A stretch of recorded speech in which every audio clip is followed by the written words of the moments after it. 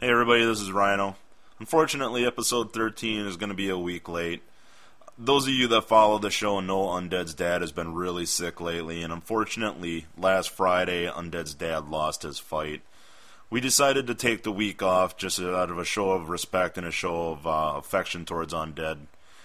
We wanted to give him a week to kind of deal with this big loss in his life.